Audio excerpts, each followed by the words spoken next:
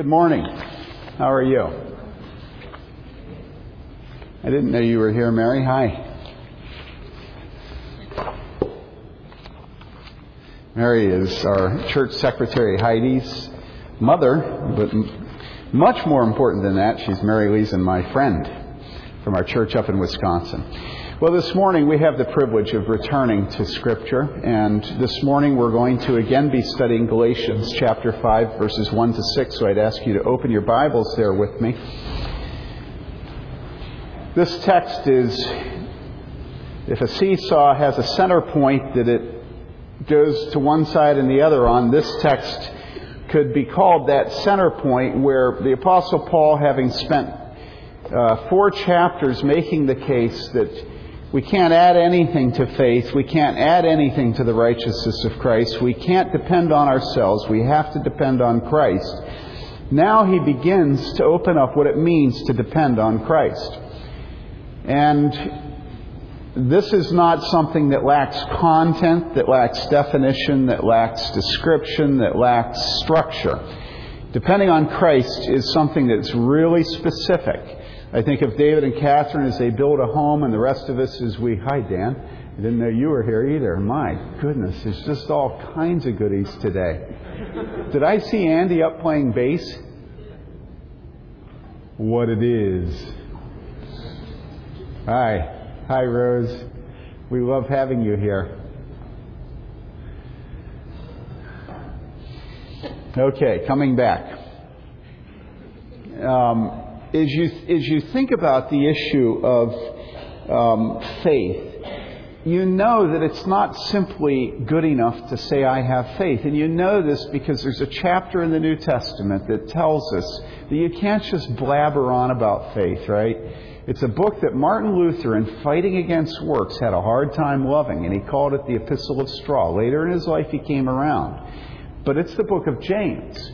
And you know that when we blabber on about having faith, that it absolutely means nothing until people begin to see the character of our faith. Right? We know this. James says, you talk about having faith, what good is it? You know, you're not justified by faith. And everybody has a fit because in Romans it says you're justified by faith, not by works. And in James it says you're justified by works, not by faith.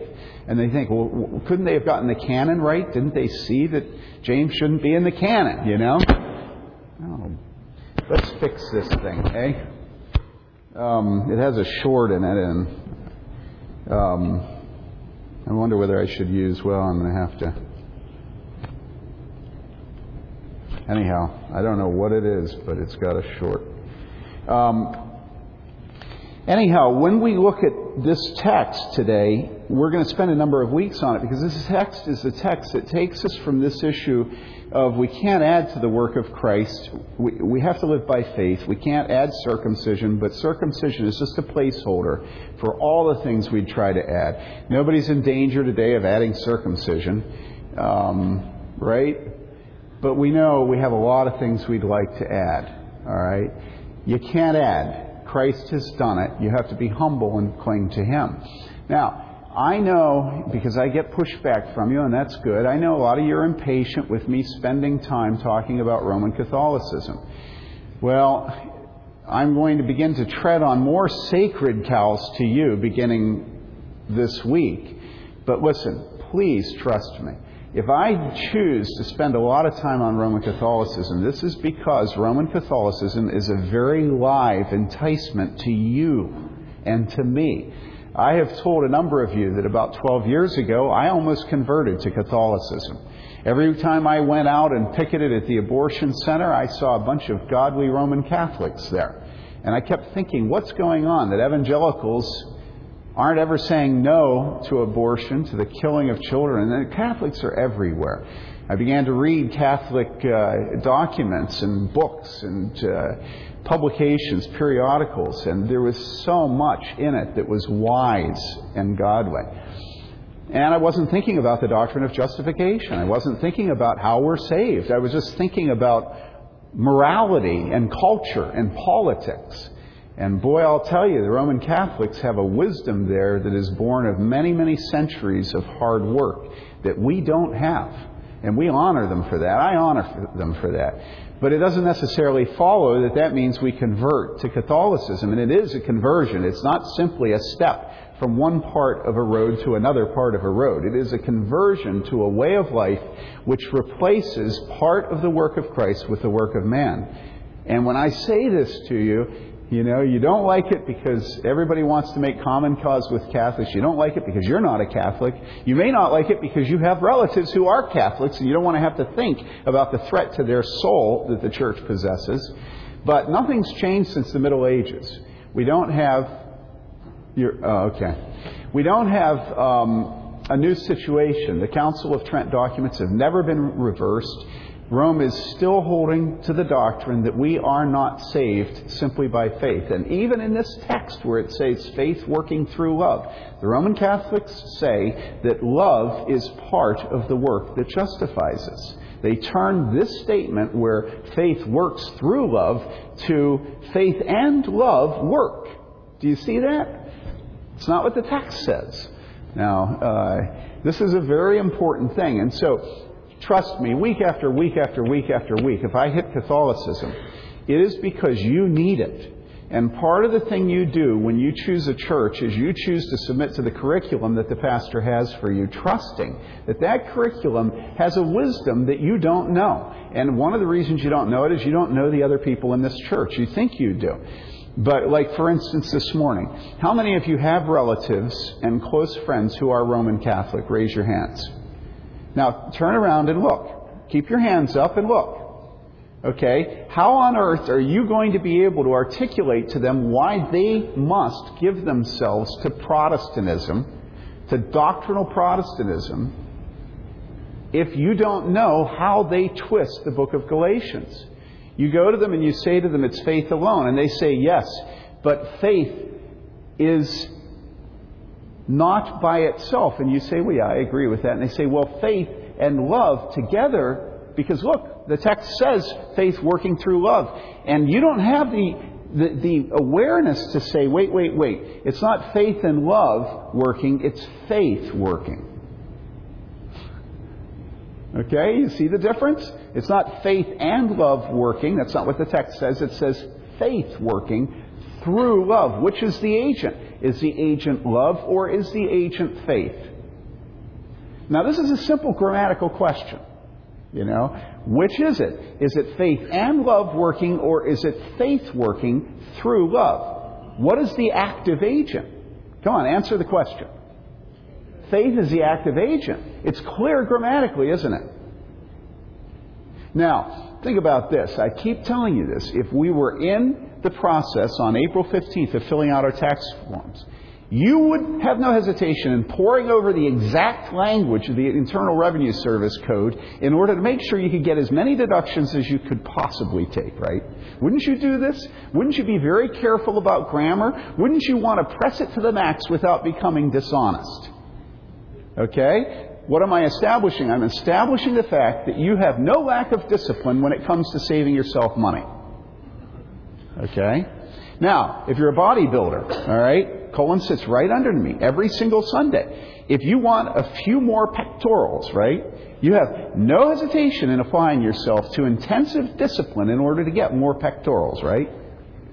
You only have 2? Okay, but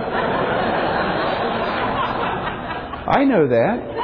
But the word more can indicate bigger. All right, bigger pectorals. I mean, but that, Okay. So anyhow, okay, what? Well, you guys know what I'm talking about,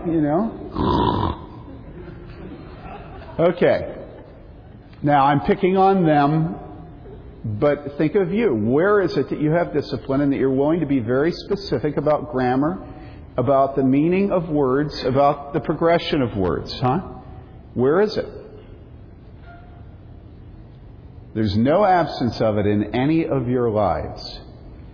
And so don't get all flabby and lazy on me when we get to picking apart the Word of God and thinking that it matters for Roman Catholics. Okay? This is important. I can't tell you how many of my friends have converted to Roman Catholicism. The Roman Catholics talk about my seminary as being a place that, since it used to be a Roman Catholic seminary, and then became a Protestant seminary, God is humiliating the Protestants by having so many of our graduates become Roman Catholics. They write about this on the internet. Gordon Conwell, do a Google search for it. Okay? And it's not just those men. It's those men who they're leading as pastors who then convert. It's our children. It's our neighbors. It's our loved ones. It's our relatives. So trust me in the curriculum. There are going to be times where you're going to say, all right already, but I told you at the beginning of the book of Galatians that the Galatians certainly said that many times as they read this letter. All right already, all right already, all right already. And you think you're done with it. You haven't yet come to the place where he says, I wish they'd cut it all off. You know? Paul's intense. I'm intense. I want you to learn why the Roman Catholic Church is wrong. Not so you can be uncharitable, but so you can begin to be charitable. Who's ever heard of a battle where you go into the battle and fail to study your opponent? All right? It just doesn't happen. You don't begin to love your opponent until you study them. Give them the dignity of assuming that they're not dumb and they're going to try to get you in a sneaky way. All right? And so you have to prepare. All right, okay. All right, okay. I'll chill out now. I'm looking at my kids and I'm thinking, okay, back down, just... All right. Now, here we come this morning, and I said you're on a seesaw and you have the pivot point, right? This is the pivot point, all right? And now we say, okay, faith alone, the righteousness of Christ alone, the Lamb of God alone, we must not add to the work of God. Okay? We can't do it. We just can't do it. We can't add the work of love. We can't add the work of ceremonies. We can't add anything to the work of Christ. We must love Jesus and His righteousness alone. That's it. Now, how do we love? I had somebody here write an email recently that I read, and the email was, well, what is the place of the law in the book of Galatians and in Paul's theology? In other words, as Paul studies Scripture and as Paul studies God, where does Paul see the law? Because clearly in the book of Galatians, the law has no place. And I'll just say to you simply, the law in Paul, the law in Galatians is what gives definition to the love that faith works through. That's it.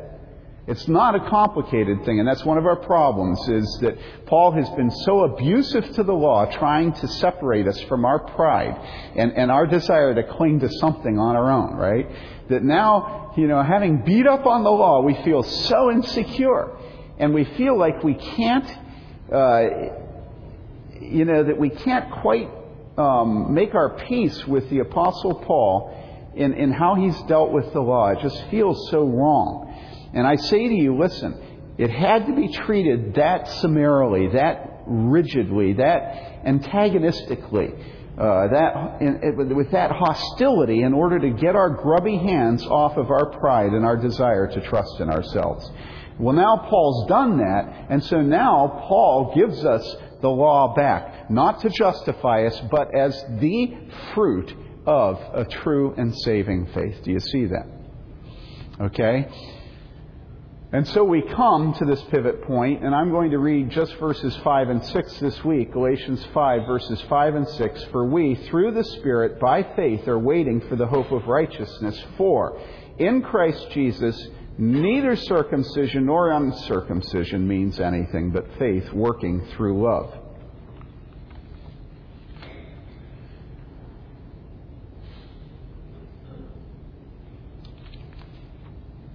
Neither circumcision nor uncircumcision means anything. Last week I was talking about the fact that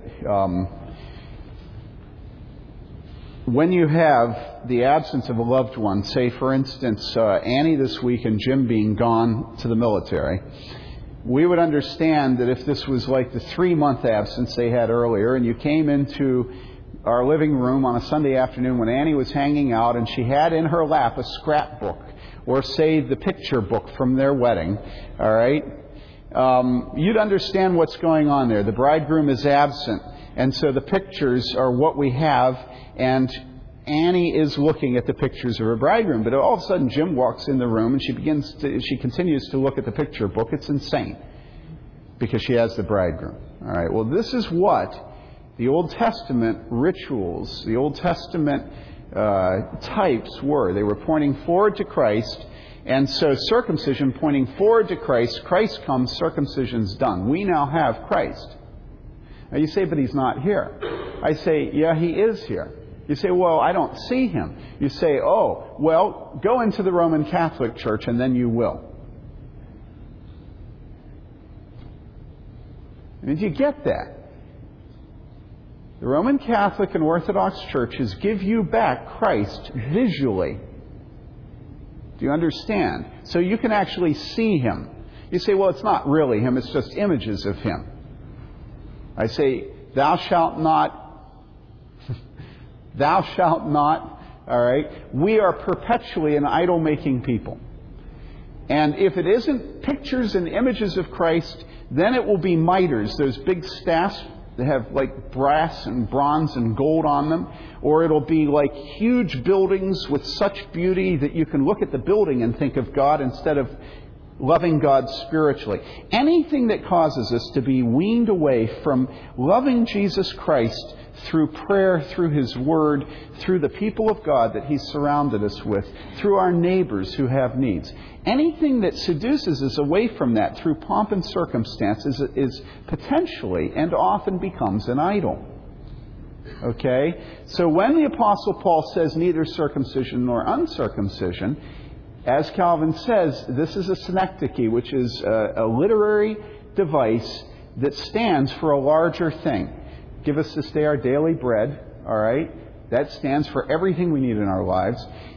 Neither circumcision nor uncircumcision. That stands for anything ceremonial, anything visible, anything that we would place in the place of Christ. Okay? Neither circumcision nor uncircumcision counts for, means anything, but rather what? Faith working for love, through love. So love is the work that shows, that proves, that vindicates, and I'm choosing my words carefully, that justifies faith. Now, I chose to use the word justified because I want you to understand that the Bible often does use words in two different ways. And so in Romans, when it says that we're not justified by works, but by faith, and in James, where it says that we're justified by works and not faith alone, it's using the word in a different way. In Romans, it's using the word justify to indicate how we stand before a holy God without fear.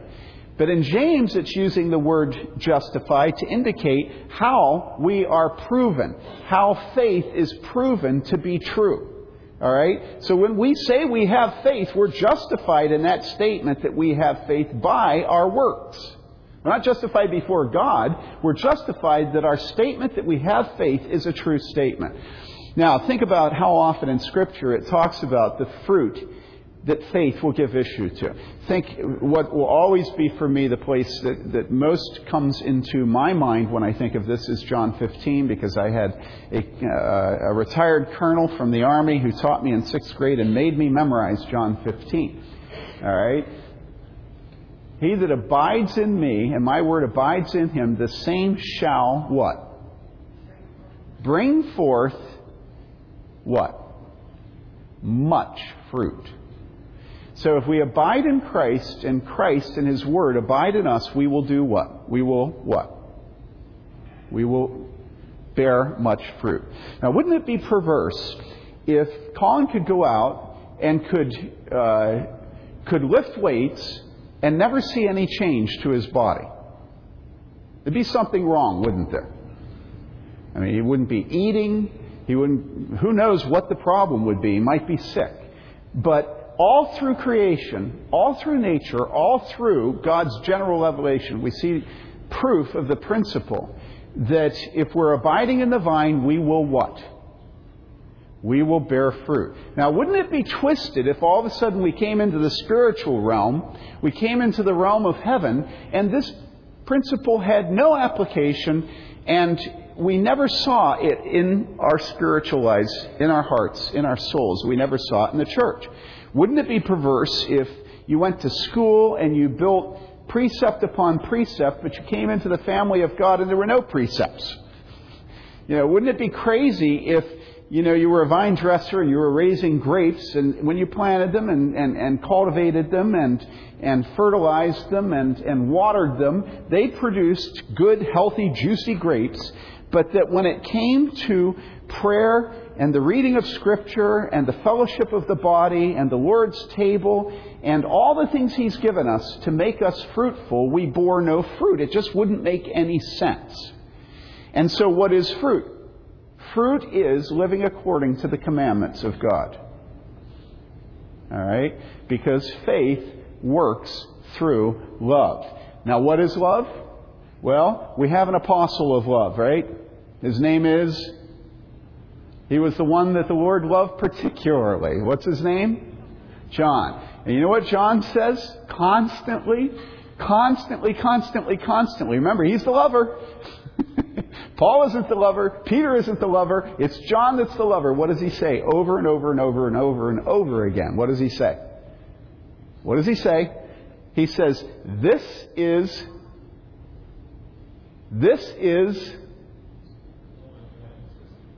is love for God. Do you know what it says? To obey His commandments. So now how do we ask what place the law has in Paul's theology? I thought the Holy Spirit wrote Scripture. All right? We don't have Paul against John. We don't have Jesus against the God of the Old Testament. All Scripture's God-breathed, right? So we must believe that when Paul speaks, and when Peter speaks, and when John speak, they're all saying the same thing in different ways, right? Because it's the Holy Spirit speaking. So if Galatians, Paul says faith working through love, and John says this is love for God to obey His commandments, it's all harmonious. Even though it might feel to you that it's dissonant, that it's like striving against each other, it's not. It's harmonious. Furthermore, the apostle of love, John, says that the man who says he loves God but hates his brother is a liar. Okay? This is love for God, to obey His commandments. The man who loves God, says he loves God but hates his brother, is a liar, and the truth isn't in him. So here's where we are. The apostle Paul speaks the Holy Spirit's truth, saying neither circumcision nor uncircumcision counts for anything, but rather faith working through love. The Holy Spirit speaking through John says this is love for God, to obey His commandments. The Apostle John says the apostle of love, the man who says he loves God but hates his brother, is a liar, and the truth is not in him. So if love for God is to obey His commandments, then what is love for brother?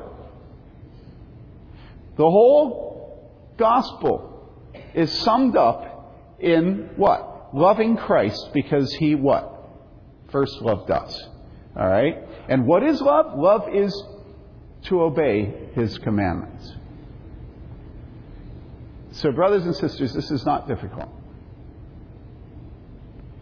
If you want to know whether you have faith, look and see if that faith is working through love. And if you want to know what love is, look at the commandments and see if your life is showing them as fruit, obedience to them as fruit. Now, if you don't see that you're loving God, and if you don't see that you're loving your brother, don't make the mistake of trying harder to love God and to love your brother, because remember, it's faith that's working through love. What you lack is what? Love, yeah. But what you really lack is what? Somebody here said it. It's faith. That's what you lack. If you're bitter and you have a nasty attitude, a root of bitterness has grown in your heart, it's because you don't trust God. You don't trust that when He says, ask, seek, and knock, that He will be faithful to provide it. If you have a habit of stealing, it's because you don't trust God to provide for you as He provides for the lilies of the field. If you have a problem with lust, it's because you do not trust God, who tells us that we are to be holy as He is holy, and that He is faithful to His bride. And I could go on and on and on and illustrate the different sins that we give ourselves to, and behind every single one of them is an absence of faith in our Lord Jesus Christ. We do not trust Him. And so this is why we're going to dwell for quite some time on this text. Because what we're going to do is open it up and show what will our homes, what will our marriages, what will our dorm rooms, what will the lecture hall, what will the back room of the shop, what will every aspect of our lives look like? What will this church and her meetings and her Sunday school classes and her small groups, what will they look like when faith is working through love? And every single time we study this, we'll be able to go back and say, okay, that's what it means to give up our own works and to do the work of Christ, which is to love one another and to love God. To love God and therefore to love one another. You know that love is big today in our culture. And you know this because of how often it's spoken of in songs. I've often used the illustration that I think now it was 12 years ago, I read a statistic that of the database of new copyrighted songs, pop songs that year, something like 5,500 of those songs copyrighted that year had the word love in their title. All right? So love is really, really big. But it's a completely ill-defined and sentimental and gooey and completely corrupt love. It's just not love. I mean, let's take this church, for instance. How loving on a scale of 1 to 10 would you say we are as a church? We all know lots of songs about love. I could lead you in... Which one's the good? Like, is 10 the best? Yeah, that's a good question. Yeah, 10 is the best, and 1 is the worst. And the question is, how loving are we?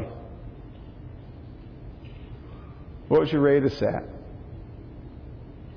10, right? 9, 8, 7, 6? How would you rate your marriage? I'm looking down, not looking at any of us. How would you rate your roommates? Relationship with your roommates? How would you rate your children? The marriages of your children? How would you rate your relationship with your next door neighbors? How would you rate your relationship with your professors and your students? Now you say, oh, I think that they generally look at me and think that I'm, on all things considered, kind of a nice person. I say, no, I didn't ask you what the vibes were. I asked you to rate your relationships on the basis of love. And what is love? It's given real clear definition in Scripture. Start with love does not seek her own. Okay. It's time to end. We'll come back to this. And we're going to spend the majority of our time talking about our church. Because the Bible tells us that one of the principal means that we have to witness to unbelievers and to lead them to the Lord is when love permeates our relationship, when we're characterized as a church by love for one another. But remember this. We're at the pivot point in Galatians. The Apostle Paul has shown that hypocrites replace the work of Christ with their own works. Do you see this? And the principal work he was fighting against was what? Circumcision. Hypocrites try to replace the work of Christ with their own work because they don't want to depend on Christ. All right? We're at the pivot point. Now he also shows what? He shows that hypocrites try to speak of faith and love without giving any definition to it. That they try to be lawbreakers and claim that they love Christ and that they love one another. So think of the whole book of Galatians as showing two hypocrisies. The hypocrisy of legalism and the hypocrisy of antinomianism. And you say, what's antinomianism? Anti, you know what that is. And nomos is the Greek word for law. Anti-law. All right? And this is always the left, hey, I did it right. The left and the right error that we make as we love God. We fall into legalism and antinomianism. And we're now, having given lots of time to hitting up on legalism, we're now going to hit up on antinomianism. You can't say no to Christ exclusively as your righteousness, and you can't say no to righteousness as your love for Christ. You just can't do it. This morning we have the privilege of celebrating together the baptism